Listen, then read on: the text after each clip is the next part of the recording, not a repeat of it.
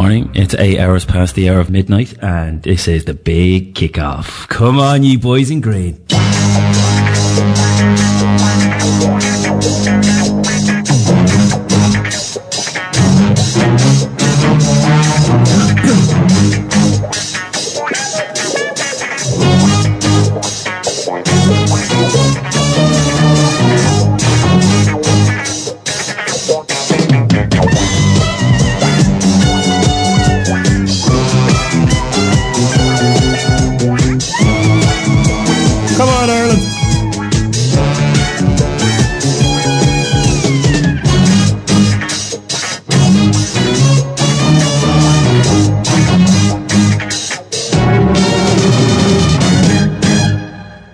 Good morning, it's 8 o'clock. Welcome to the big kickoff here in Liffey Sounds on 96.4 and listen to us worldwide and tune in radio. Good morning, Mr. Shannon. How are you this morning? Brilliant. Anything big or special happening today, no? I think there might be a game on today, is there? Come on!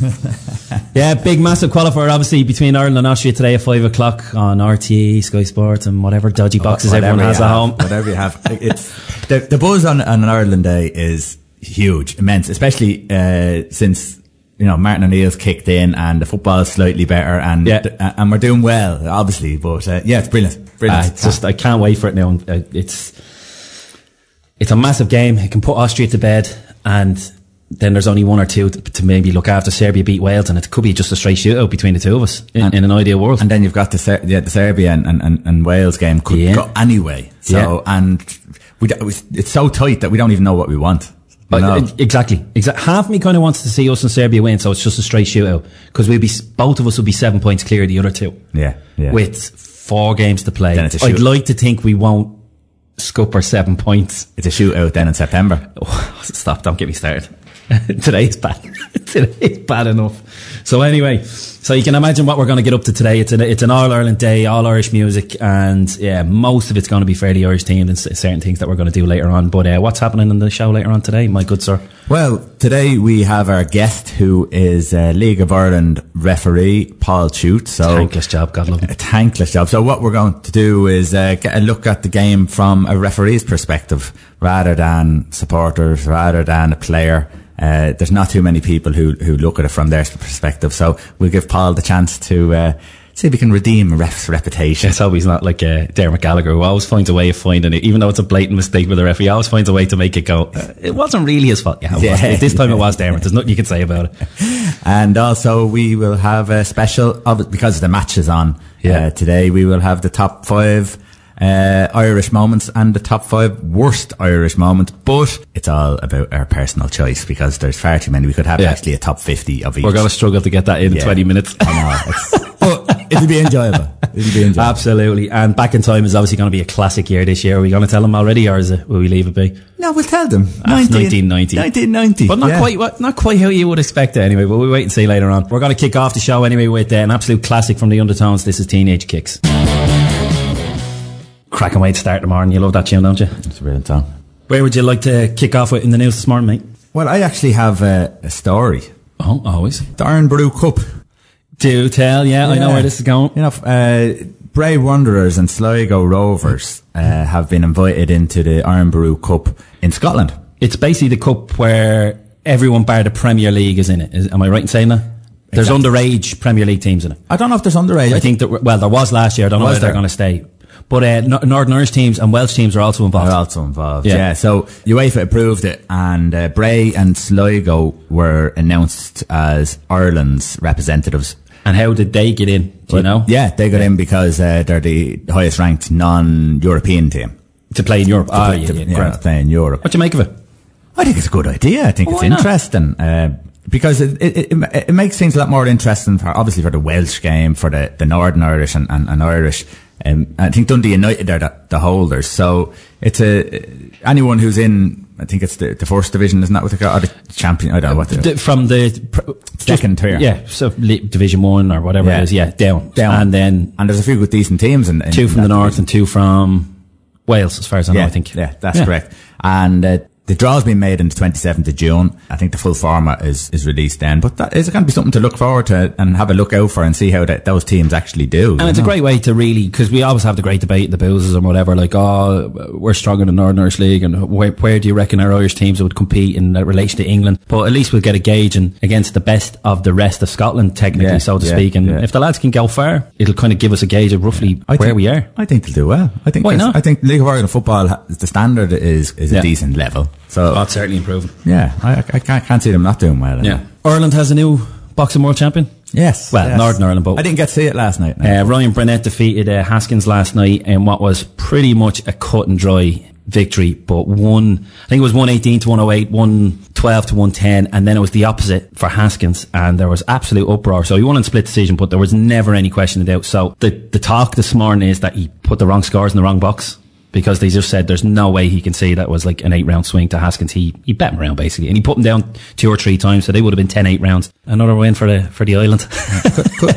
He's one of ours. Yeah. like Frampton and whoever else. We can be as bad as England, you know. We can be. He can be our Andy Murray. But it was a great victory, and it was a great night up in Belfast. There's a couple of other wins for a Highland Junior up there from Belfast, and but no, he was very impressive, very lively, not your stereotypical UK and Irish type fighter, just standing there in the middle and going. He very wiry and plenty of movement. He's exciting. I think it's only his 18th or 19th fight, so really good to look at. So everyone, if next time he's on, give him a look. He's actually very entertaining, very good to watch. Good. Yeah, no, I was good. No, I missed that fight last night. Yeah. The US Open starts next week, golf. Oh yeah. Where's Phil Mickelson? Kindergarten. Yeah. But the groupings have been already. Yeah, the groupings are out. Rory McIlroy has been grouped with world number 1 Jason Day and Justin Rose. Nice. Shane Lowry, who is he definitely going out? Sorry, Shannon. Yeah, he's definitely going to run out next week. McIlroy. Yeah. So far. Yeah. Shane Lowry who led after 3 rounds last year. He's starting alongside Scott Piercy and Jim Furyk. Our other representative, Graham McDowell, he's with the Lee Westwood and Ross Fisher. I'm laughing because he's Northern Irish. He's one of our own. Rory Best is Irish. Yeah, he did. Y'all are. And Paul Dunn. He'll be making. Good man, yeah. Forgot he qualified in the qualifiers. Yeah, he'll be making his debut, and he's with David Lingmert and Hoi Tong Lee. Oh, good man, well done. But the pick of the groupings sees Dustin Johnson begin his defence of his title alongside his 2 predecessors, Jordan Spieth and Martin Keimer. Nice. So it's something to look forward. It's always look forward in a major, isn't it? And the US Open's always interesting because it's always very, very, very tough. Always big. High rough, and if you're not on the fairway, you're in trouble, and it's always interesting. And it's whatever about most of the majors, the cream really always usually comes to the top in the US Open. It's usually one of the best players because it'll be form. It's a proper test, and of course form. So it'll be very interesting, and it'll be nice to see McIlroy thereabouts. Whether you never know, he's the type of player that could go on a streak next week. He could just shut us all up and just hammer the field. But you hope he's thereabouts, and at least makes the weekend. Yeah. Can you see it? Yes and no, because of the type of player he is. Yeah. He just come in nice and loose and shoot a couple of decent scores to put himself in there. You just don't know. But I just hope he's thereabouts. I hope he doesn't put himself out of it in the first day, and then the last 3 rounds he's the best player, because he's done that on many occasions the last year or 2 on majors. Yeah. Where he doesn't do it on the first day, and then the next 3 days he's the best there is. So we wait and see. Big game today at 11 o'clock over in Asia. England under 20s in the World Cup final. Oh, yes. And I was reading an article about it on the BBC website, and I said, I wonder how long it'll take for him to reference 66. And by the second paragraph, it was in. And it's like England are taking on Venezuela in the under 20 World Cup final. This is only their second, or this is the last time we were in a World Cup final was, and there was ... Oh yes, 66. So this is their first World final since then. Not many names that we would all know. Solanke, obviously, that's Liverpool have just signed from Chelsea for a couple of million. He's banged in a few goals. He kind of seems to be the main man. Calvert-Lewin, do you remember him? He's with Everton. He's been kind of thereabouts with Ronald Koeman near the end of the season. Okay. And Lookman, remember the guy, they only signed him from the Championship or whatever it is. Yeah. He's there. There's a couple of names you'd know, but they're very much lads who are on the periphery of the squads, or they've done well on loan, but we'll wait and see. Apparently they're playing a good brand of football, and are interesting to watch. So listen, I've seen a couple of highlight reels. I haven't seen any of the games, but I've seen a couple of highlights, and Yeah, listen, it's good to see them do well. They won the Toulon tournament last night, which is an under-21 tournament. Yeah. European under-21s next week. The problem is transferring that into the senior team. Yeah. And again, looking at that game yesterday, at the England and Scotland game, they still don't look. They look like they can beat the best of the rest, but they never creep over beating the best. Yeah. You know, especially when it comes to major tournaments. And yesterday when they were playing Scotland, which was probably, it's up there with some of the best 5 minutes of football. Fantastic drama wise, but they're still not knocking Scotland off the park football wise. No. You know, it's all nice and pretty at times, but I found a lot of it was nicey. And it's across the UK and Ireland. We just don't have that arrogant kind of ice cold in our veins that this is where we belong. We like the underdog. We like kind of being up against it. And England still aren't comfortable with that favourite tag in my eyes. And it looked the same. They should have just come out with the chests out and looked down at them, snarl at them and put them in their place for the first 20 minutes. They should have had that, you know, the way you see Australia when they come out in any sport that they do, or even New Zealand in rugby, Germany I always remember Muller, I think it was in the tunnel in Brazil, in the semi-final against Brazil. You know, you'd be nervous. Yeah. He's there with the biggest smile on his face going, this is what I've been dreaming all my life. And of course we all know that result, 7-0. Yeah. England just, and across the board, Scotland, Wales and the North and ourselves, we're the same. We love the underdog, but we're not comfortable in the favourites tag. Yeah. And it showed again yesterday, and it'll show again for England for many, many years to come unless they change that attitude. Isn't there a problem though? They have Jake Livermore playing centre midfield. Twitter went absolutely bananas yesterday when that came up. The bench had nothing to replace him with. Mm-hmm. They're struggling there. Is this a sign of what's coming in England because of the foreigners, or is it just a sign of bad luck, a couple of injuries? I know Henderson was out.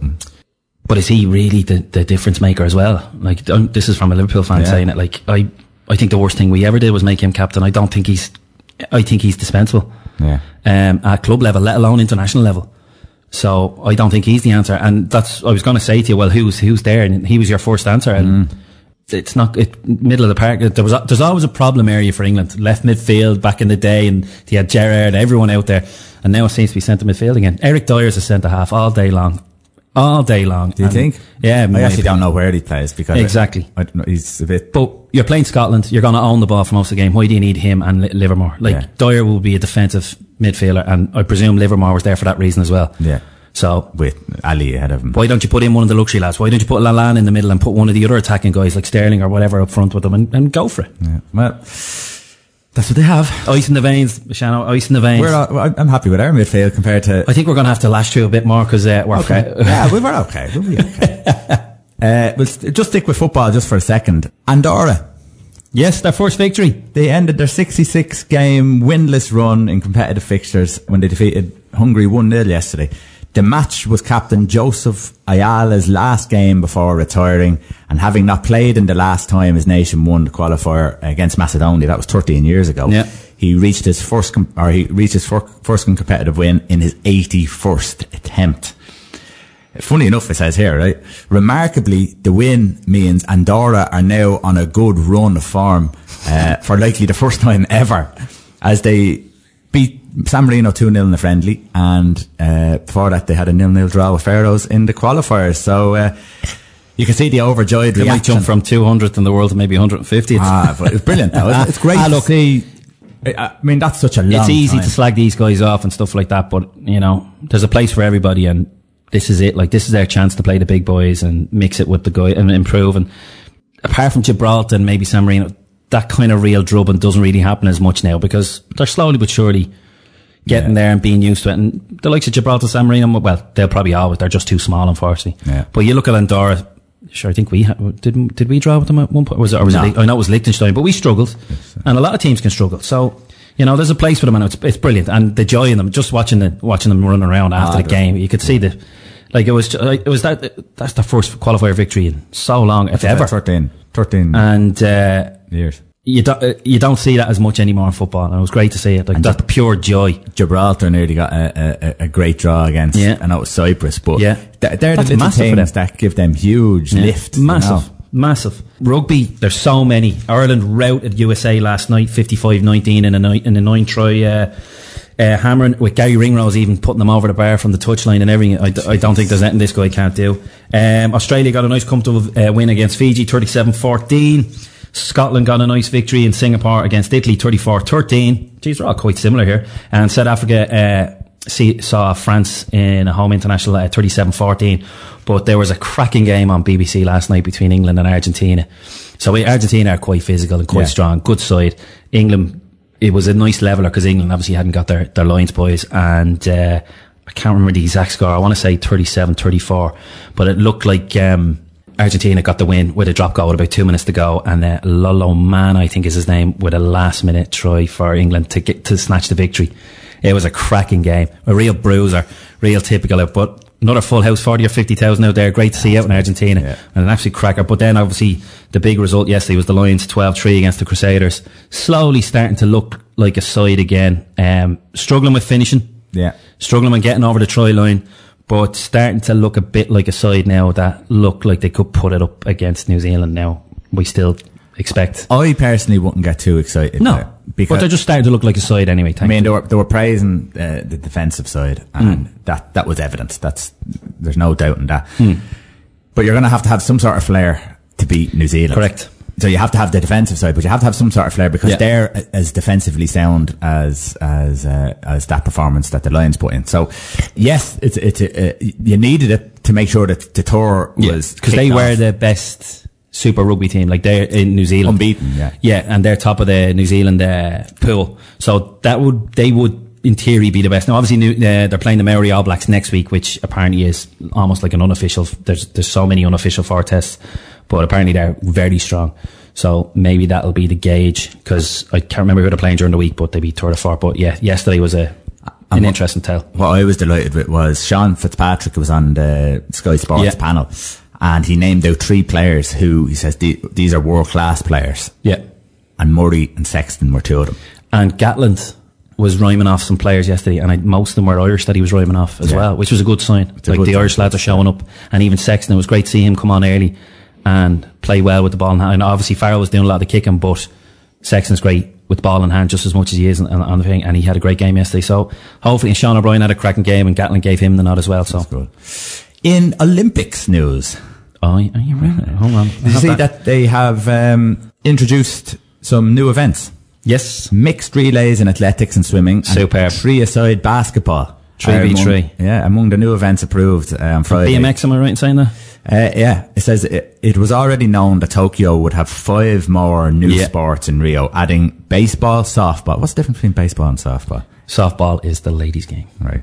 Baseball, softball, surfing, sports climbing and skateboarding to take part. But the existing 28 sports are going to have gained more events. So it's going to be mixed. I think it's 4x400 metre relay in athletics. It's mixed. 4x400 and 4x100 in the swimming. And then in triathlon, there's going to be a mixed one as well. Correct. So the Brownlee brothers. And judo and archery. That'll be interesting as well, won't it? Mixed race? Yeah, mixed. Judo? And judo, yeah. How's that? What are you trying to say? I don't know. Okay. But it's interesting. The ladies are lovely. Yeah, don't go down that road. Listen, we can only end with one news story.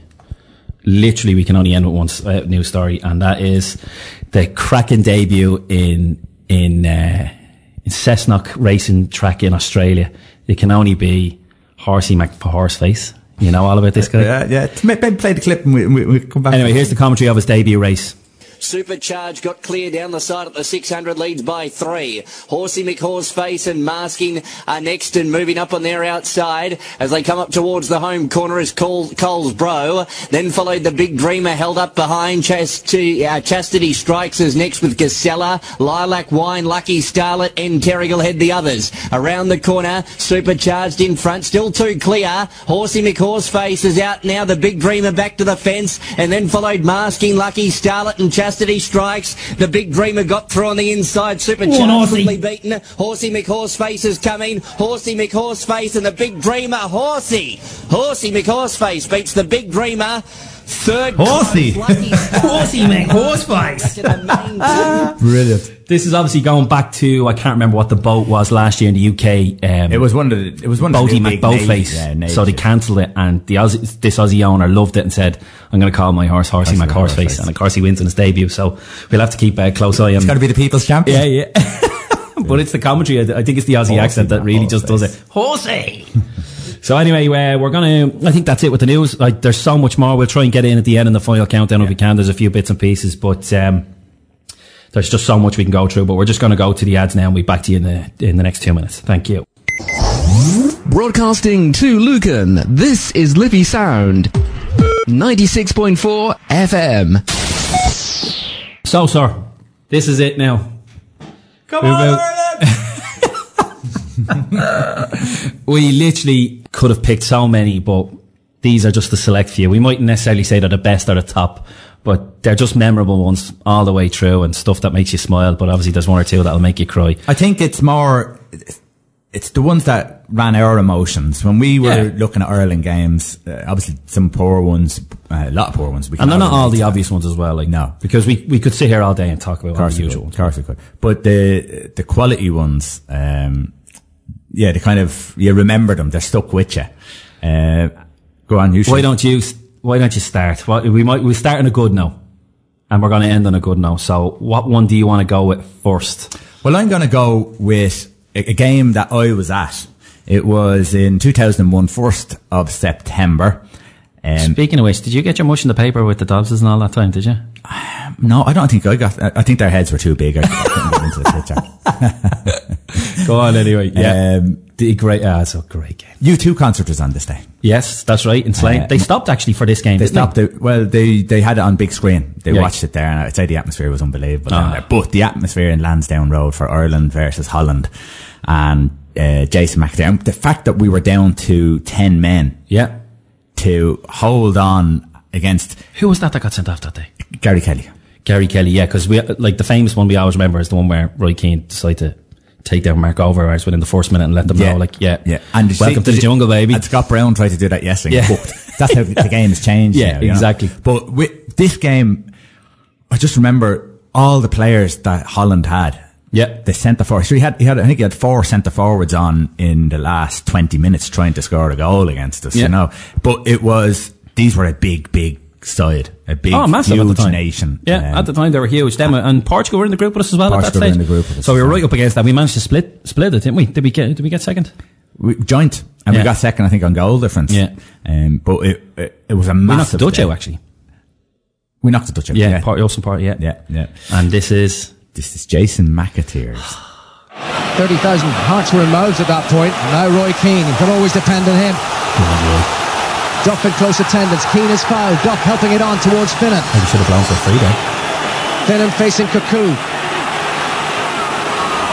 And a little cross in there, and it's come through here. McAteer! Come on, Ireland! We just keep going for a minute.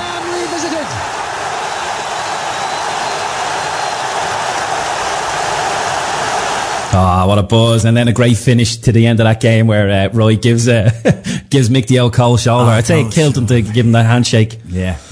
But I remember that day because my brother, Owen, he was with us. And Owen at the time, a teenager, and I don't think he spoke.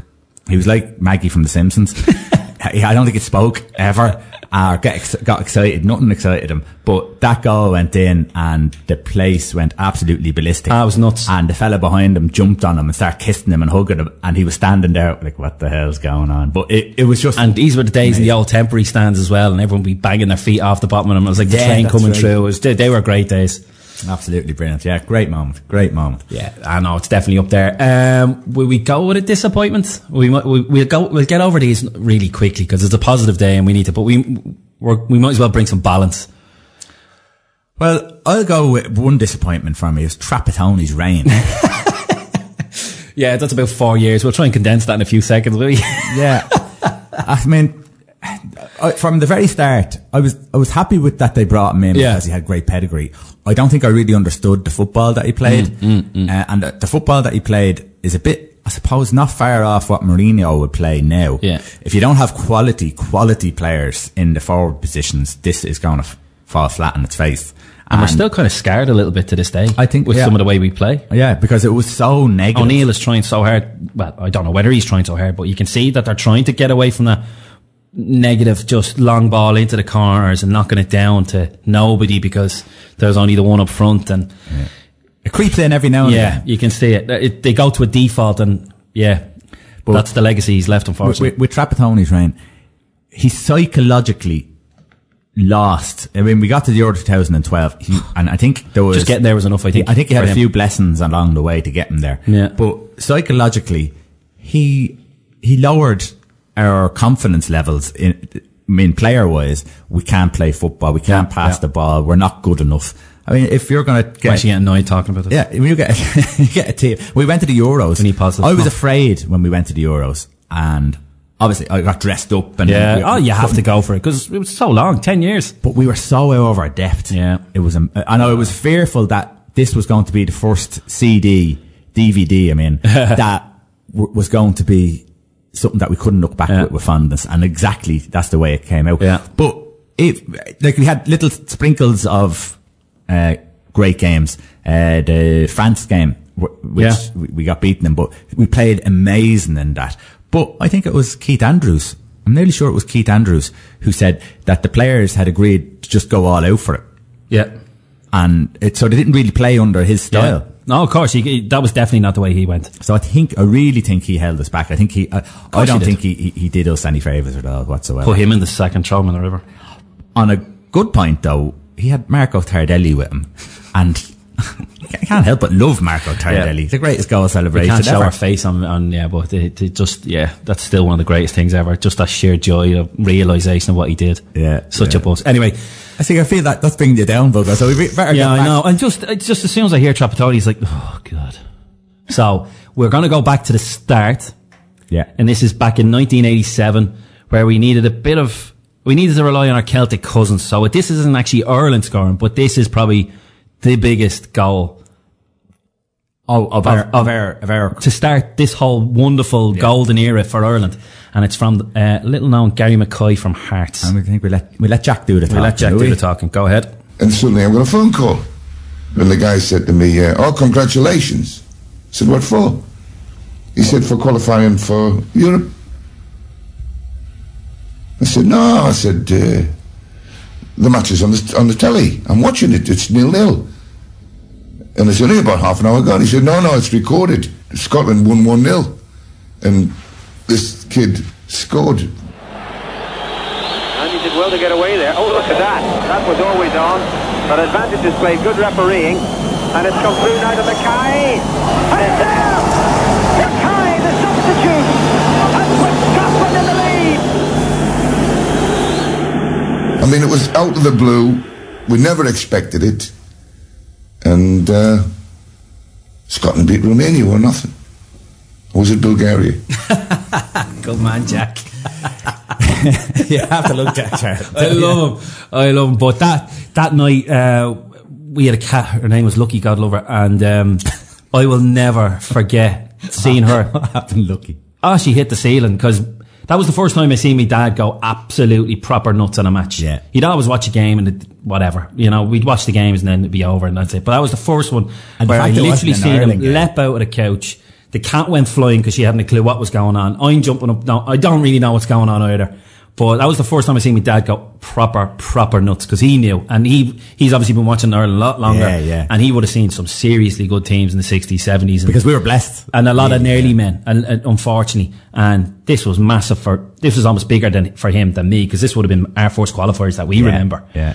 And, that was a nuts day, an absolute nuts day having to rely on that. I remember watching it now. So I would have been, what would that be? 87. So I was 11. A lot older, yeah.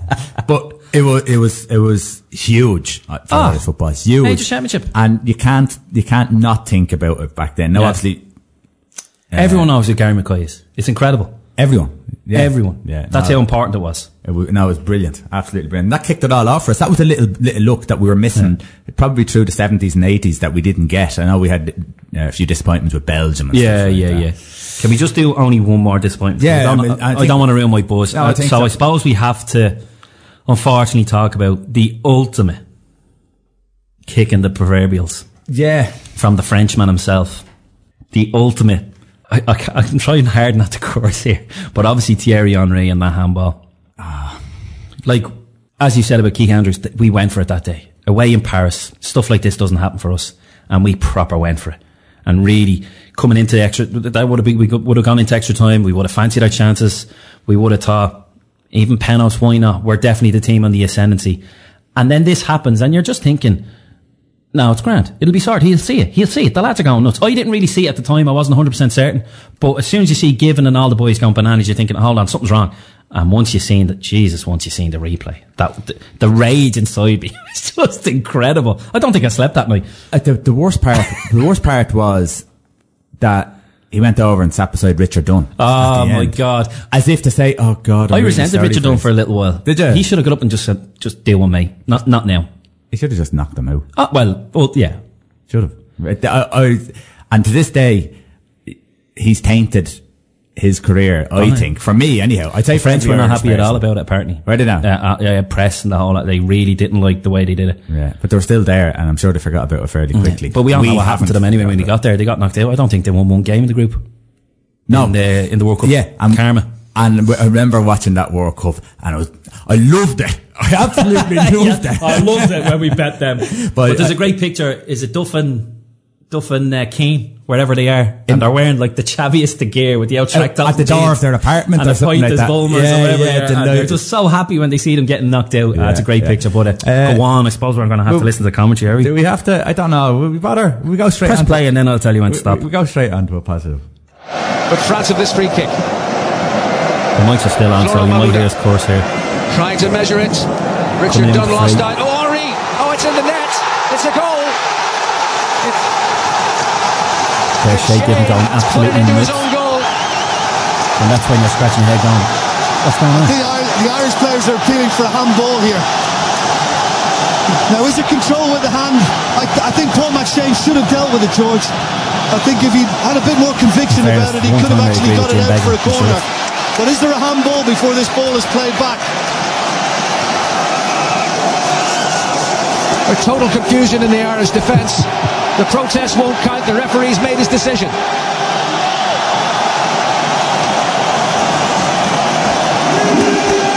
He's given the goal. We have yet to see a replay. We know the bloody replay. But we know the replay, and we know that it's a handball, and we know it's a cheat. And but it was just comedy goal for like Darragh O'Brien and all the guys. I remember Mock the Week and everything else, and it was just nuts, absolutely nuts. But I suppose we're going to finish on a high note, and I just see what you're doing here. We've got two more. We'll just go quickly into. Right, go on. Alan McLaughlin. Alan McLaughlin, one of the most underrated and probably not remembered fondly enough in my life. Yeah. Dowie gets his first touch. Quinn. And we went 1-0 down. Worthington. Dowie again. Shields the ball well. And gets it through to Wilson. Down to Quinn. Oh, it's a wonderful strike. In the first days, I felt everything in my body fall out of me. It was the one time. People say, the wind got knocked out of me. That was the first moment in my life where it actually happened, and I thought, we're not going to do it. And that could have been one of our worst moments. Oh yeah, and especially against Northern Ireland, the derby, the neighbours, and you're thinking to yourself, oh God, of all the places and all the ways to go, it's Northern Ireland away up in Belfast. They're going to really rub it. And Billy Bingham was giving it the big one that night. He was and then this happened. Irwin will take it.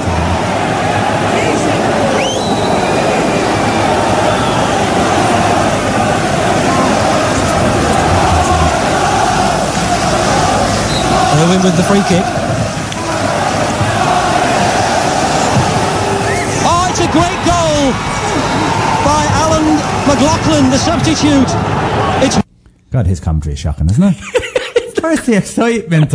You're brute. And then there was the 5-minute kind of panic afterwards for the Spain-Denmark game to see, Jesus, are we going to do it? But the players when the final whistle went in the Northern Ireland game, and we drew 1-1, the players were out celebrating, and there was still 5 minutes left in the Spain-Denmark could have gone. game.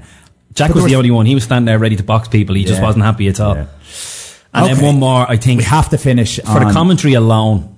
And this is one, it's just over a minute of clip. And would you have been out for a liquid refreshment for this? Were you one of the mad ones who went out for the breakfast at 7:30 in the morning? During this crazy World Cup. I had to work this day, but we did go down and watch it. But we had to looking at the zombies stumbling around the village at 2 or 3 in the afternoon this summer was just nuts.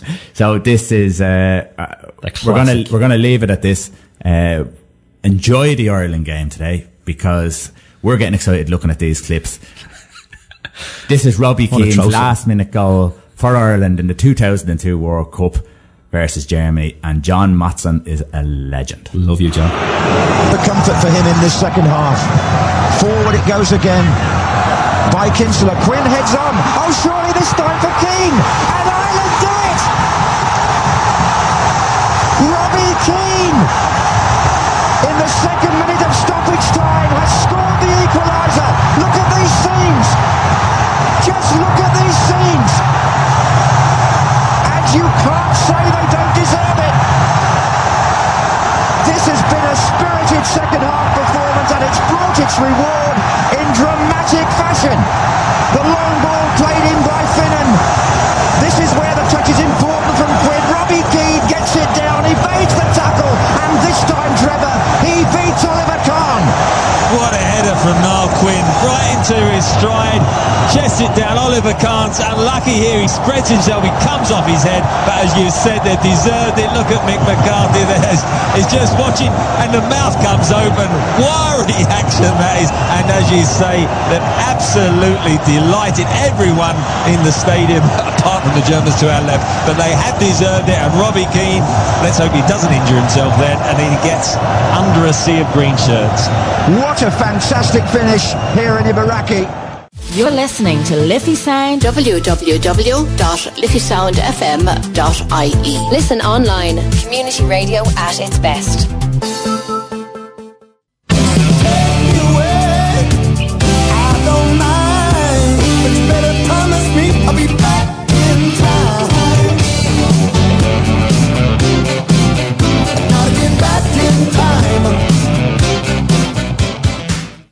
Yes, it's back in time again, and we're going with 1990, an absolute belter of a year, which we all know and love. And what are we going to talk about, Shannon, about 1990? I don't know. You lead. You're damn right. We're going to talk about James Buster Douglas in Tokyo against Mike Tyson. What else was there that year? Massive fight. I'll always remember this because back in the day, remember Cable Link? Yes. They decided to do it. There was no Sky box office back then. They decided to do the live link from Tokyo because I think it was around 1 or 2 in the night time with the whole time thing. But anyway, I always remember the fight because Tyson, for 4 or 5 years, I was following him because ITV always showed him at 8 or 9 in the morning on a Sunday instead of showing him live. And he actually kind of scared me a little bit because he was just so mean and nasty. And there was times where you're thinking, geez, I think somebody might die. That was half the reason why I probably watched some of his fights, because he was just an animal. But unfortunately, I think Customano might have even passed at this stage, and he was like a father figure to him, his trainer. And that's when the Vultures came in and his entourage and Don Kings finally got their hands on him, and he was starting to lose his sparkle a little bit. But the fight was great in itself in the fact that he kind of technically won. Yeah. He knocked down Douglas, and I think he was down for 15 or 16 seconds. But if you look at the clip, the ref doesn't come in until about 5 or 6 seconds into him. Yeah. So he, in theory, he won. But near the end, kind of punched himself out, and then Mick McCarthy's jaw dropped against Germany, but then so did mine when I see him hitting the ground, and he's not getting back up. It was, it was a great moment and a disappointing moment, all wrapped up in one, because you like to have someone who's nearly invincible, but you also like to see the nearly invincible being beaten, you know. And then after that, because he fell apart then after that, you kind of wish that it never happened now. You know, because you'd love to have someone because he was unbelievable boxer. But I remember watching the fight, and I remember him getting knocked down. And I think, I was in total disbelief that this was happening. Yeah, it was complete shock. And when I woke up the next morning, it was the first thing I said going down to breakfast. Still not sure. He lost. Still not sure. It was it was one of them special ones, especially being the age that we were. Like, you know, this guy was unbeatable, and just to see the big three being knocked down, and against Douglas, this was a money making fight in Japan. He was going over there just to show off his skills to the Asian market, make a few quid, and come home. Yeah. And it blew up, and that was the beginning, the end, the scandals and the jail sentence, and everything just spiraled after that. As I said, Customato passed away, I think, not too long before that, and of course that was it then. They took over, unfortunately, and that was a sad end. Other big news that year, Phil Taylor won his first world title that year. Was that his first world title? That was his first world title, which would have been with the BDO. When he had a moustache, was it? Yeah, when he had a moustache. Like a little Sam Allardyce. The US Amateur Open golf champion that year was none other than the best father in the world, Phil Mickelson. And was it? Yeah. So that's how far back he was an amateur, 27 years ago. And going back on last week's team, our sled dog race champion that year was, you know who it was? No. Susan Butcher. You want to see her. She's unbelievable. And the lead dogs were Sluggo and Lightning. I remember Sluggo, yeah. Also, I tell you, he had some stamina, that dog. Best bar none. Anyway, this is an absolute cracker. It was number one for 3 or 4 weeks in Ireland. This is the one and only Saw Doctors. I have fallen for another, she can make her own way. I'm going to be honest, Shannon, my research for 1990 wasn't great now. I'm struggling now. Nothing. I just have one random thing here. What was it? Oh, yeah. The first web server was created this year. Oh, that was which that basically was the foundation. That was 1990. Which was the foundation of the World Wide Web, which is what we know today. So I think, have you met? No, 1990. Nothing springs to my mind. I can't really remember that happened. 1990. I'm struggling here. That wasn't Ice Ice Baby, was there? You're damn right it was Ice Ice Baby. I actually have that down here because then I was thinking there has to be an Irish connection here for Vanilla Ice. We have to get him in. What was his name? Van Winkle or something? Yeah. But anyway, listen, we all know and love. We know what we're talking about. It's Italia 90. Trying to keep it down to a couple of memories is going to struggle, but just 2 or 3 weeks of just summer madness that will never be recaptured. Any tournaments we ever qualify for again will never be the same. 88 was great, but 90 was the main course, wasn't it? The hype that was going around, the madness. Yeah. But when the games were on and no one was out in the If anyone was mad enough to go for a walk, I'd say it would have been like The Walking Dead. Yeah. No one out there, no cars, you're on your own and thinking, where's everyone gone? You know, I'd say it was ridiculous. It would have been nice to see, but no, everyone's glued to the TV and the sheer madness of it all. What game do you remember most with great memories? Romania, obviously, because a penalty shootout was just the most nerve-wracking experience of my childhood, and being only 10 as well, that was going to blow your mind up. Yeah. But we were under pressure that day. We fought hard and the whole shebang. Obviously the England game, because the revenge of Euro 88, they were well up for it and we managed to stick it to them. Jesus, there's so many. But Paul Tuite just walked in the Ireland jersey. Good morning to you. We'll do an intro for Paul in just a minute, but we might as well get you in on 1990 because... What's your memories of 1990, Paul? Memories of 1990. I left here and I got a flight to Fiumicino in Rome, and 6 weeks later, I think the team was after coming through O'Connell Street. 6 weeks later I was still arriving back in O'Connell Street with a haversack over my shoulder. Roughed it all the way through, all the way. I think it was down to my last fibre until you get in the house. But we made it. I remember ferries and planes and trains and great memories. Probably the best. I still think, well, I know I haven't gone backwards, but Stuttgart probably in 88 was probably the best memory I think of. Yeah, it's the first one. The first one. Great memories, I have to say. Did you make all the games? I made all the games, yeah. Made it all the way around. Say the Credit Union loved you. Credit Union loved me. I was down to my last few quid, as I say, coming home. But great memories.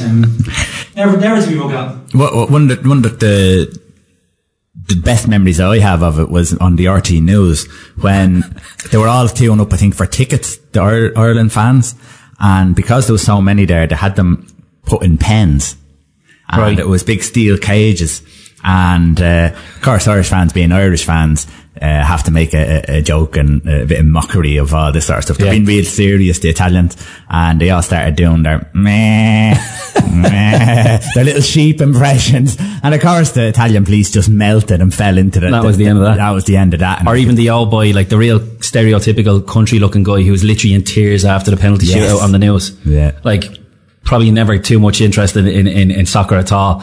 And he literally, it was like the birth of his firstborn again. It was just the sheer joy in his face. Like, just the Walkinstown roundabout. I was in with a mate of mine was over early, and he was on honeymoons. He went over early at a place called Sheffield outside of Sicily, and he went into a local bar, big enough place, and he told him that the Irish were going to arrive, you know, and he said he was after running out of glasses that night already, and then the week the Irish started arriving, he had about 20 glasses, and your man said, listen, you have to get more glasses, you're going to run out of glasses here. So your man arrived the next night and he had about another 20 glasses. And he said, listen, you're going to have to do much better than this, you don't realise what's happening, you know. So then he had 100 glasses the following night and he ran out again. So your man said, listen, get glasses in, you'll make great business here. And your man went away, he got boxes and boxes and boxes of glasses. And of course your man had done all that, the background, got all the Irish into the pub, and the place was jammers, and it was jammers for 2 weeks. Your man made, he said he made more money in that couple of weeks than he made in years, you know, so he was a happy Italian. Brilliant. So brilliant. Everyone on their jollies. I suppose there's only one song we can finish on for 1990, but here's a little introduction into from DJs from the 1990s, and this is the big song of the year, and there's a little intro into it first before we go into the main one. Put 'Em Under Pressure came out. I remember putting this on and wow, this thing came right at you. I said, what a great song.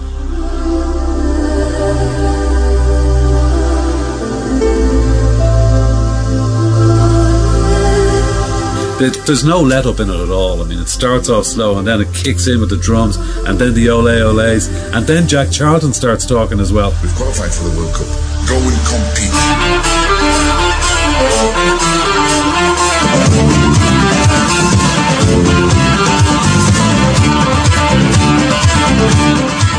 You just knew that this was a bit classy, and it was so catchy and hooky, and you know, like there were so many different elements going on in it, and the fact that just there was no opportunity for you to lose concentration with the whole thing. Even today, if you put it on, you feel like jumping up. You know what I mean? It was fantastic. It was a real floor filler. You know, you were guaranteed to get everybody on the floor when you played that. Put 'em under pressure.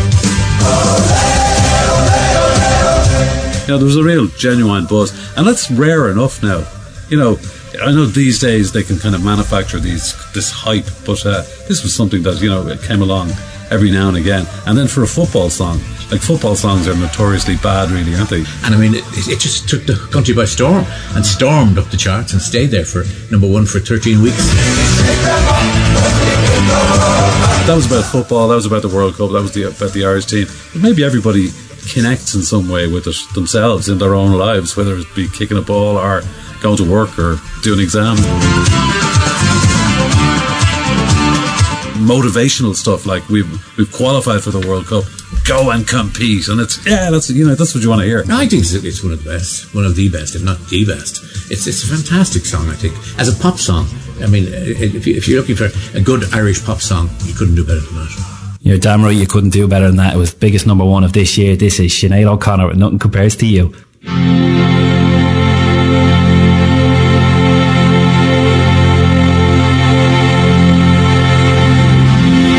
It's been 7 hours and 15 days since you took your love away. We'd never do that to you. It's the one and only. This is Put 'Em Under Pressure from Italian 90. Get in there.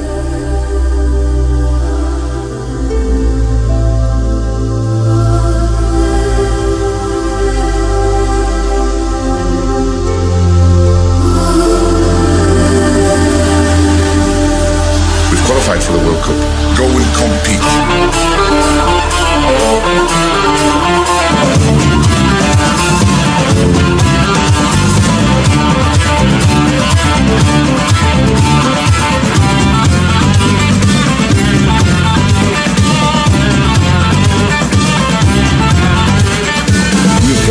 And we'll go and we'll do our best.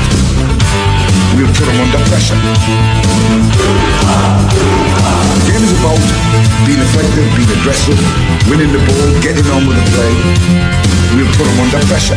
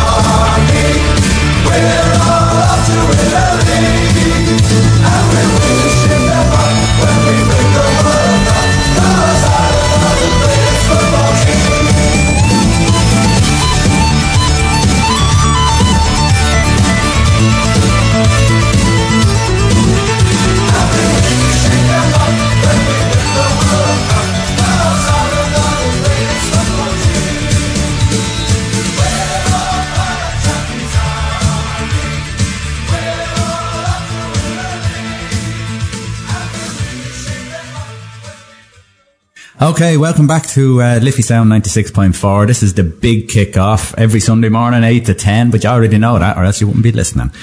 Right, with us today, we have Paul Tuite. While everyone knows that being a referee is a thankless job, it certainly is a job that the game can't do without.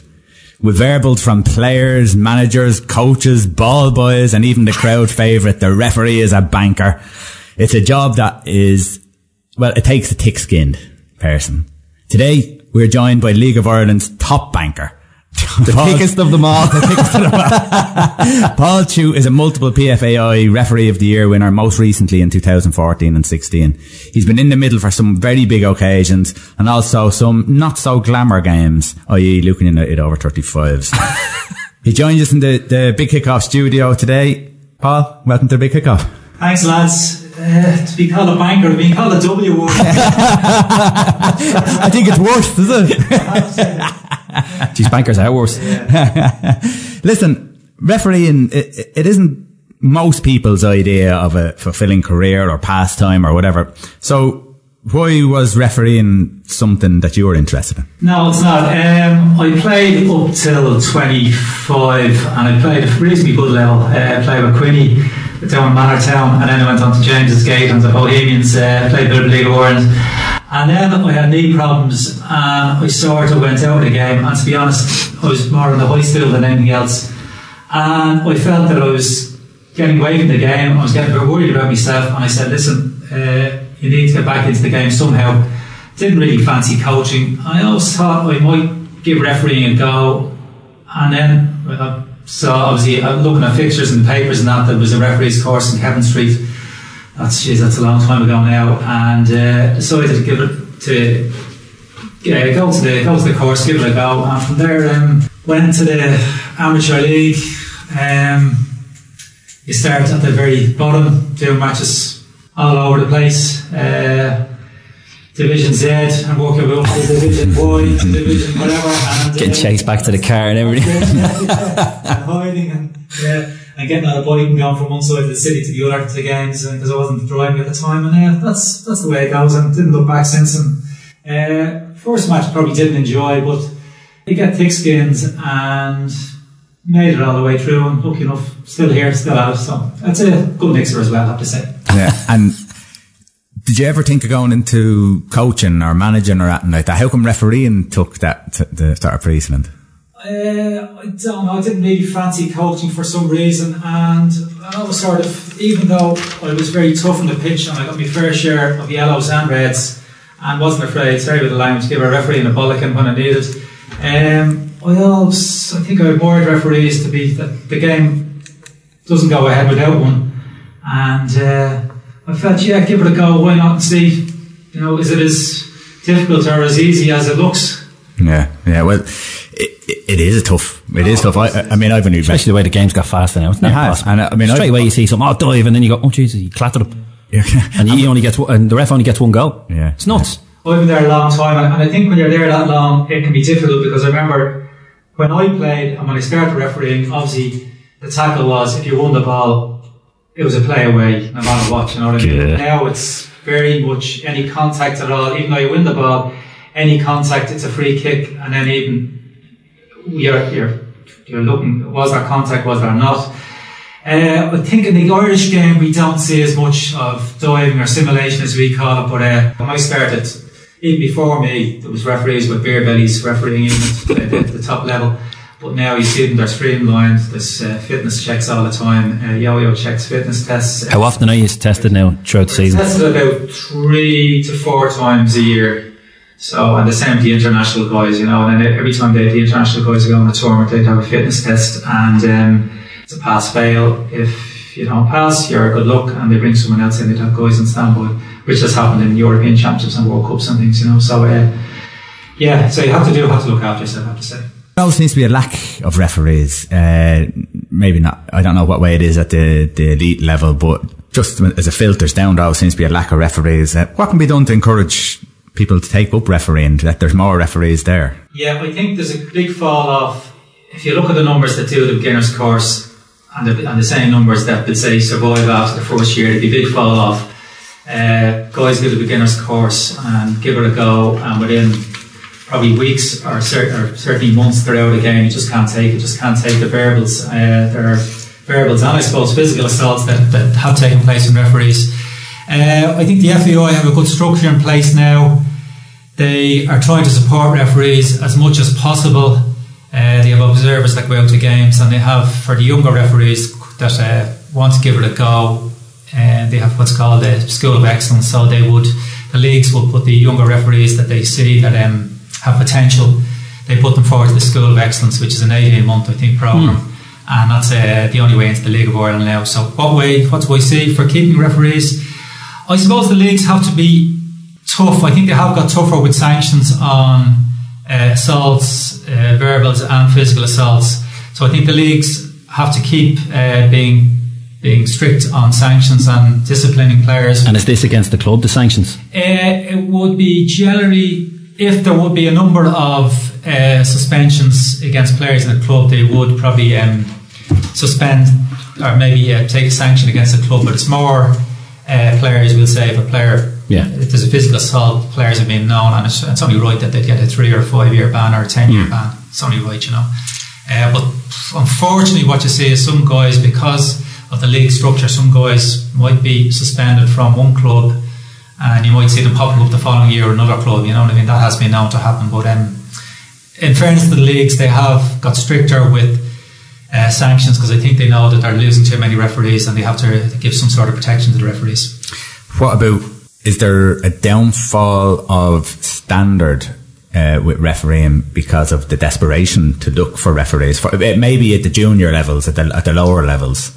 Because we see a lot of referees now who, one, may be too young to referee and can't cope with, as you said, some of the variables, and two, at the lower level, some of the referees maybe of a very, very older generation, or, you know, I know what you're trying to say.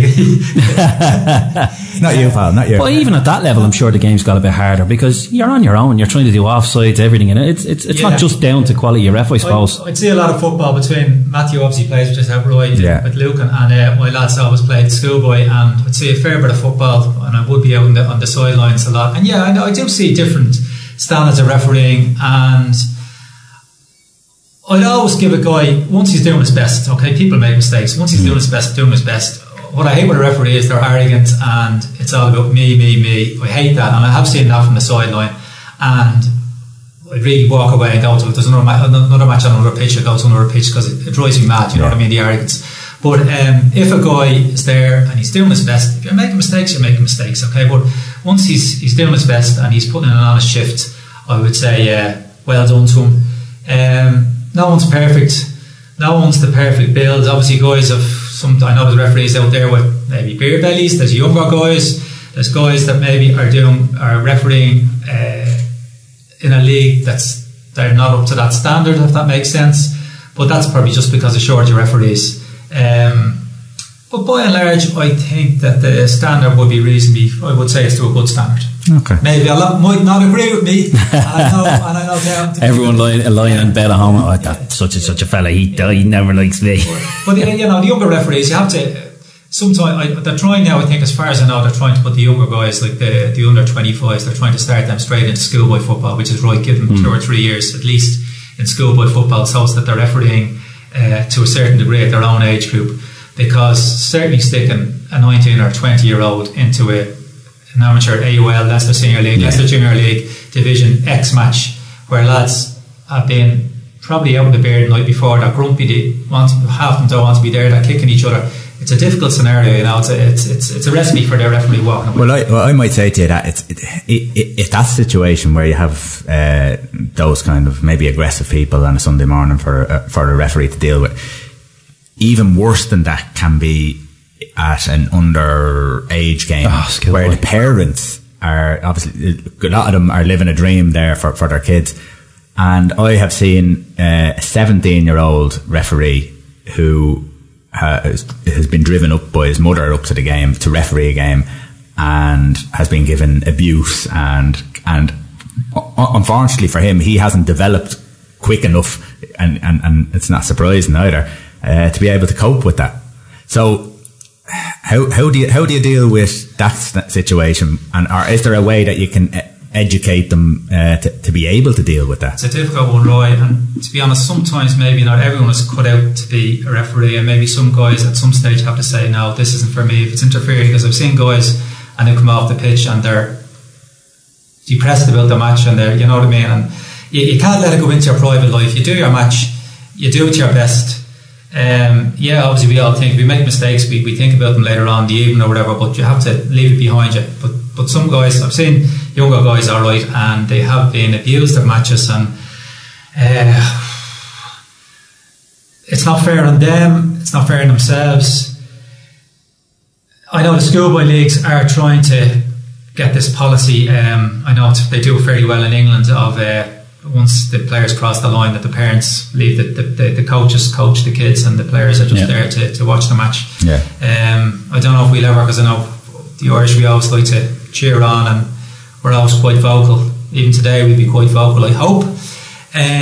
So I think that the schoolboy leagues are doing their best to try and cut down the abuse of referees, but whether we ever fully get there or not, I'm not so sure. Yeah, because when you're talking about the parents, there's a great picture, I think it was on one of the Facebook pages, one of the Barcelona Facebook pages, and Messi and Suarez are on the sideline, and they're there in their deck chairs, nice and relaxed, and they're not saying a word, they're looking and smiling at the kids, and that's all. And these guys are the best in the world, and they know it's game time, it's business time, the gaffer looks after it, and that's the way it is. That's the way I went. And that picture went to viral, just say, look, these are the best, and if anyone has an opinion, it should be them, you know. The same with Jack, my lad, he was away with Derby, and we went over to matches over there, and the sideline, it's a bit surreal, the atmosphere, because there's probably a couple of hundred there, but there's no one. The parents can only talk to each other. They can't shout into their own kids, or they can. I suppose from a coaching point of view, it does work. It's probably the best best way to work, and I'm sure it suits that's what the coaches want. So what is the scariest or most intimidating moment that you've had being a referee? You haven't been locked in a room and said you're going to have to stay here for a while, Paul. They're out there waiting for you. You don't have to name clubs. No.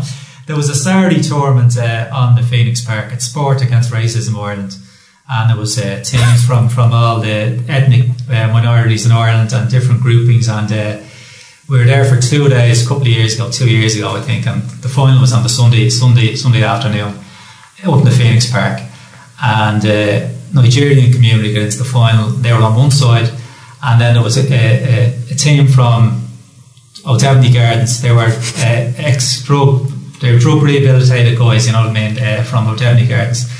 So on one side you had all the Nigerians and the mamas with the babies. On the other side you had the O'Devney Gardens and all the brilliant the mums with their kids, you know what I mean. And I knew this was going to be mad, you know what I mean. It was 7 against 7, and I think it was 7 against 7 on a small pitch, and you know what I mean. Kicked off, and the first thing was Nigerian whacked one of the O'Devney heads onto the next pitch almost.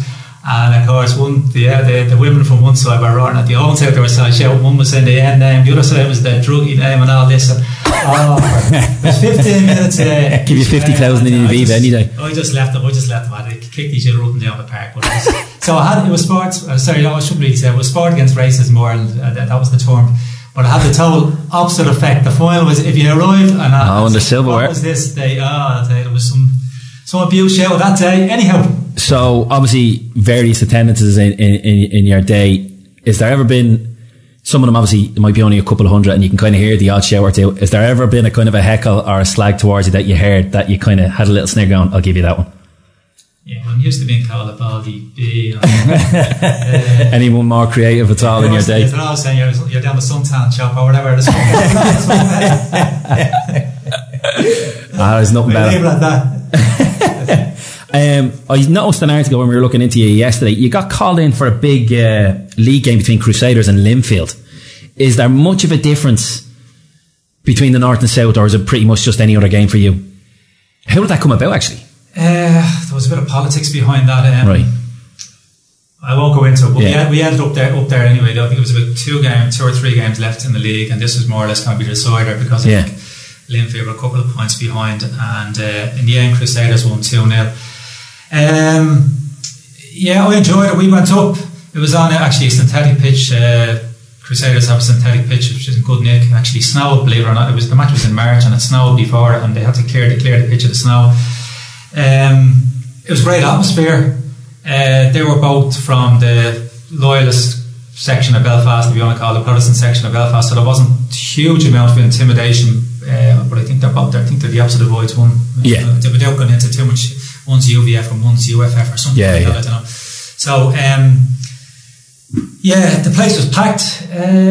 You do really have to try and it's 90 minutes, and you know, I knew that there was going to be that there was a lot of tension in the game, you know what I mean, and that it was an important game because they were coming in and saying that, you know, Champions League depends on this, blah blah. But you try as best you can, do a tiny bit of research on the match itself. Right. I'd done Linfield a couple of times in the old Setanta Cup, so I knew a few of the heads. I knew they had a few boys playing with them. Boys, when I say boys, I know how to leave the foot in. But we had a good game, and there was no great problems. The story was that a couple of their referees had gone away on a tournament somewhere, and they felt that they wanted someone from the south to come up and do the match. That's the way it happened. So, And any of your seminars that you go to, are they just a good jolly, are they? No, they're very strict. Very serious. There were years ago there was a bit of a jolly on them, but unfortunately not anymore. No, they're pretty strict, and there's no alcohol consumed or anything like that. And it's work from usually it's a Friday, Saturday, Sunday gig, and now we work all the way through. And there's a lot of workshops and fitness tests and assessments, and they're serious work. Serious stuff, yeah. Yeah. Listen, Paul, thanks a million for that. We're just going to take a quick break, and we'll have more with Paul now in just a few minutes. Broadcasting to Lucan, this is Liffey Sound, 96.4 FM.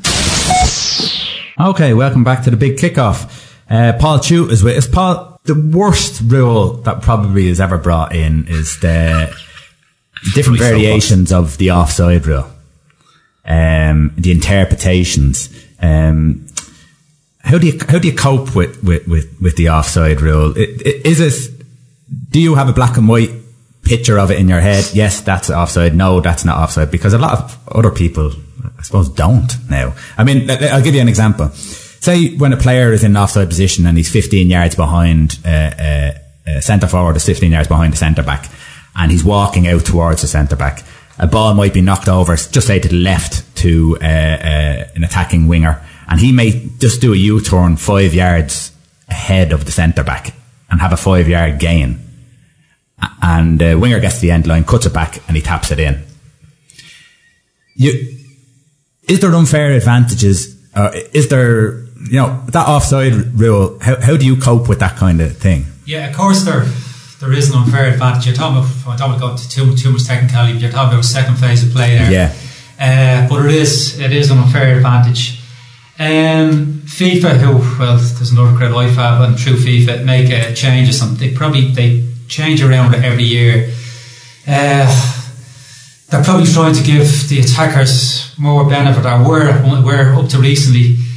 Every year it seems to change. They tweak different things, and it can be difficult, especially is he interfering with play, is he not interfering with play? That can be very difficult. It's almost now that the attacker has to more or less touch the ball, or has to be more or less going within a metre of him for him to be interfering, more or less. That's what they're talking about now. Lucky enough, now I do referee schoolboy, some junior matches, some women's, but lucky enough when you're on a League of World match, obviously you have your assistants on the end, and we're mic'd up, so it does help big time when you're mic'd up. You can do a quick communication on 9 is in an offside position, was he interfering, whatever, you know what I mean. But yeah, to the ordinary punter and even referees, it can be difficult. I think they mess around with it too much. I think they're trying to get the perfect situation, which they never were, the perfect offside, whatever you want to call it, interpretation or law. They never will. So I think they were off trying to. The old way was great. You were offside. That's obviously there was a lot more stoppages in play. You were offside, and you blew end of story, no matter where you were in the pitch. But there's obviously a lot more stoppages in play. Is there not? I would say the majority of people would like to see it go back. Anyone I've talked to about that offside rule, they would like to see it go back to the old standard, your offside is offside, because it's getting very complicated and there seems to be holes being picked in it left, right and centre. Yeah, perhaps, but then we would definitely have a lot more indirect free kicks for offside. You might get less abuse though. Yeah, less abuse I suppose, but would the game be any better for it? Yeah, probably. Sometimes you need a bit of controversy. It doesn't do any harm sometimes. What am I saying? Should we go back to the old way? It's difficult to know, isn't it really, I suppose. You want the game to keep flowing. You want the game to be fair. So, yeah, I'll sit in this. Boys. Just one of the questions that I got sent in was from Gav Nolan from Lucan, and he refereed Lucan United over 35s versus Cottage Celtic, and he's scarred for life. He heard you were coming on and he nearly had a breakdown. But again, how he was talking about the offsides that you obviously got wrong in those games and cost us the game, right? But how hard is it when you haven't got linesmen to judge the offside? Yeah, big time. Actually, do you have a rule of thumb? I remember that match. There was a shot came in from way out, they hit the crossbar and came down, and there was a guy, I thought he was onside. I'd like to see a replay on it. I don't think I ever will, but United didn't. Don't think video referees will go down that far. No, the Lucan lads didn't think he was onside, but anyway, we gave the goal. It was against Gav, I don't care. The question was, how hard is it without the linesman? Like, do you? Yeah, big time. The important thing is to try, again, that's where fitness comes into it. It's to try and be in the best position you can be in. You'll never be in on your own. You'll never always be in the position you want to be. Try and get as wide as you can so you have an angle on it. And you'll be surprised when you're out wide, you'll see an offside much easier than if you're standing in the middle, or certainly standing in the middle of the park in the centre circle.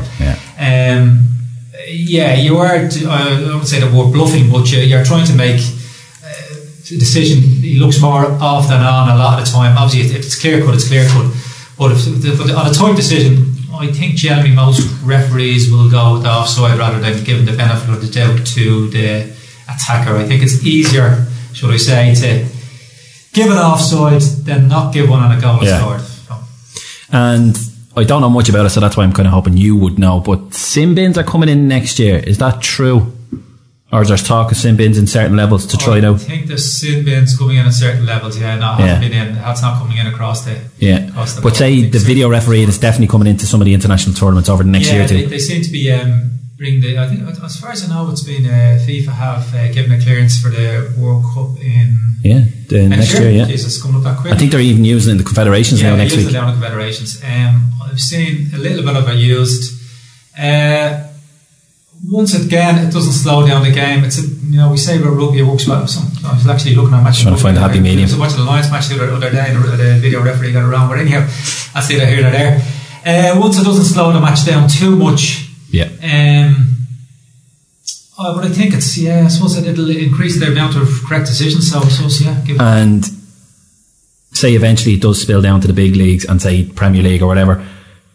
I presume League of Ireland will probably take it on, or would they be a bit slower? No, I'd say they're a bit slower. We have in the semi-finals and the finals, we use the 6 officials, which the additional assistant referee behind the goal. Damn. Yeah, them guys. Yeah, who everyone thinks. What's the stick for? They just get free tickets for matches. I actually gave in the replay, and probably. And it was in front of me, so probably most people didn't know. There was a replay of Derry and Dundalk last year in the semi-final of the FA Cup, and I was behind the goal, and I had to make the decision. It was the right decision. I gave a penalty. Of course, I read about it. But I mean, we don't move. We have a wand that's a bit looks like what's a Harry Potter wand. Yeah. But you have to communicate with the referee. So even though the fans or other people, whatever, the fans don't feel that you've made a decision or you have any input into the game, you do have an input. Yeah. I think if you did a survey on the lads behind the goal, I would say people don't think that they fulfil the promise that especially that position could especially the acting in the box. Game. The pushing and pulling.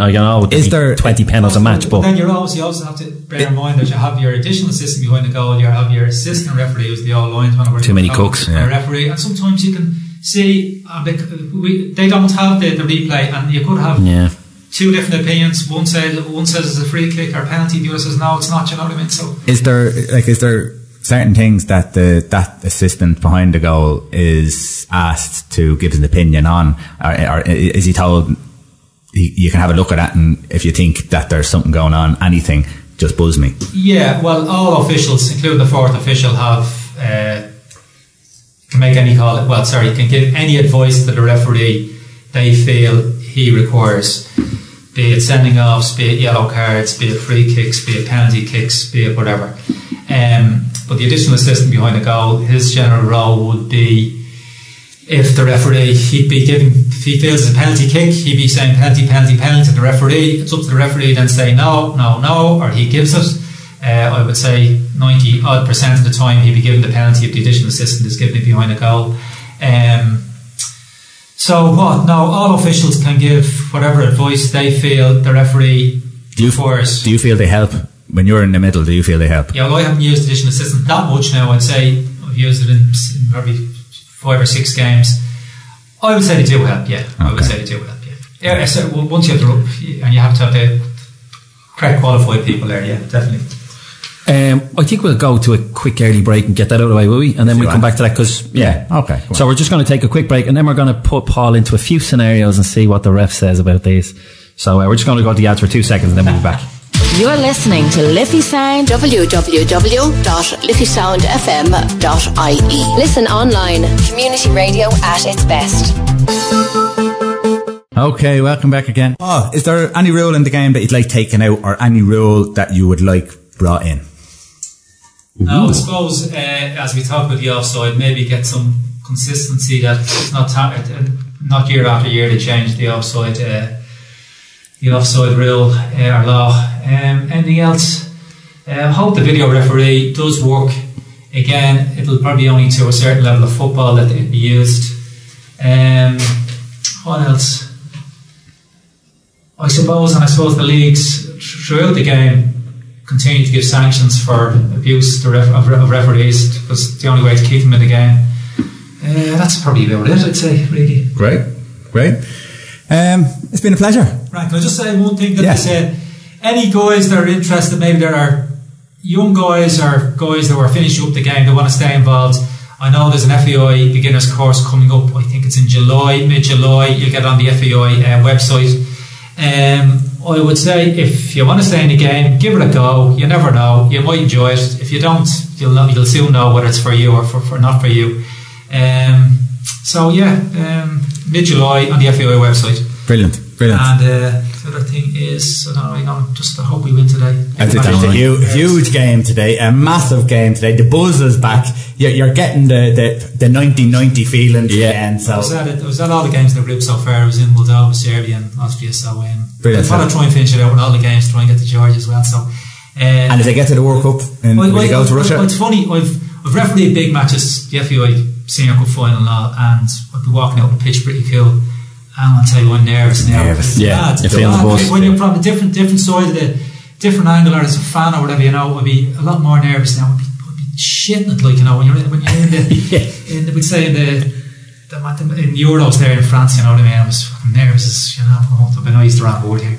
So I just hope we can do it and get the buzz back into the country again, because the whole country gets a lift when we do well. Well, listen, Paul, get a bit emotional there. Come on, Ireland. It's been an absolute pleasure having you in. It's good to hear, obviously a different side of the game than players and managers who views a game on the pitch or to the side of the pitch in the same eyes, but you look at it in a different light. And it's been brilliant, and I hope you enjoy your pints today, and I hope Ireland do obviously get the result for us. Thanks, boys. Song? Yes, we do. You're going with, you have it there, Sean. Yeah, Brighten Up My Life from The Stunning. 1, 2, 3,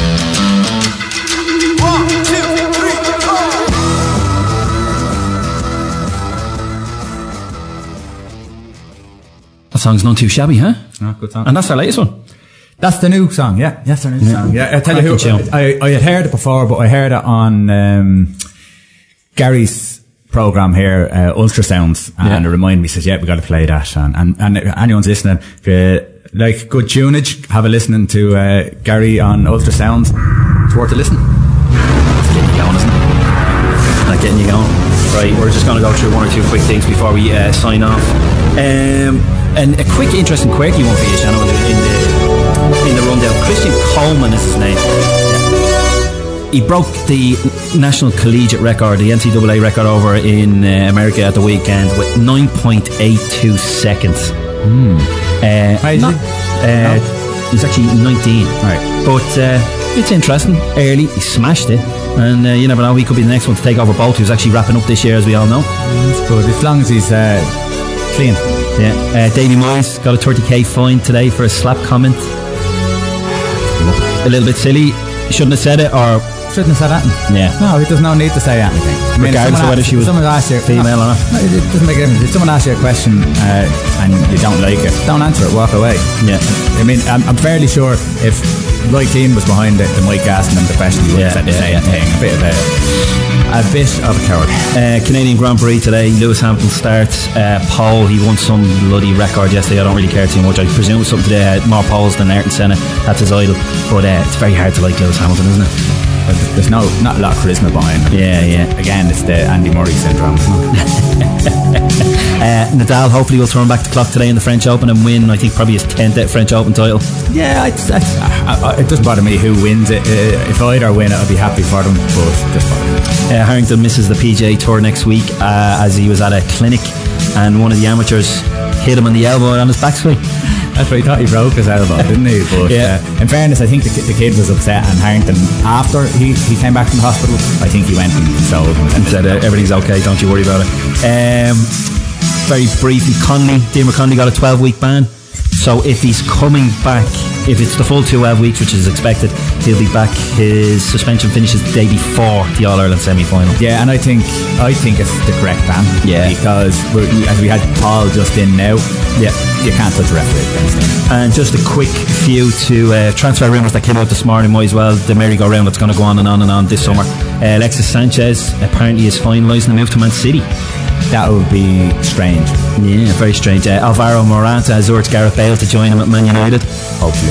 Yeah. Ibrahimovic looks like he's going to finish off his career with LA Galaxy. Well, there is... That was very quick, the way they just... his agent came out yesterday and said that he was playing 2 more seasons in Europe, so it's going to be interesting to see what goes. As I said, it's the merry-go-round and all change. Yeah. And Juve looking for Wojciech Szczesny, and it looks like it's going to be a done deal, so he'd be an interesting one to fill Buffon's boots eventually. He's 1 year left, so maybe they're looking at him for after that. But, yeah. And to finish, of course, Ireland v Austria. I think we have no other prediction than an Ireland win today, yeah? Well, let's hope. That's what it is. I think we're good enough to win. I don't think we should go out and look for a draw like we did against Wales. And yes, 100% Ireland win. And if not, it might be a terrible night. I might sleep tonight. That's it. Be positive. The Boomtown has to be played tomorrow. I don't like Mondays one way or another, because you'd be either dying with happiness or racked with disappointment. But anyway, that's all from us today. I've had a great time today. It's actually flown in again. Paul Tuite was a wonderful guest. We'll have to do a 3-hour show now. Especially with you and your bloody know the rep. It was a great slot with Paul, and I have to say it was an absolute pleasure today. I've thoroughly enjoyed myself, and that's me signing off. Stay safe, everyone. Listen, Pat's on next, so stay tuned, and we'll see you next week. And we're going to finish off with an absolute classic from U2. Everyone take care, good day, and come on Ireland.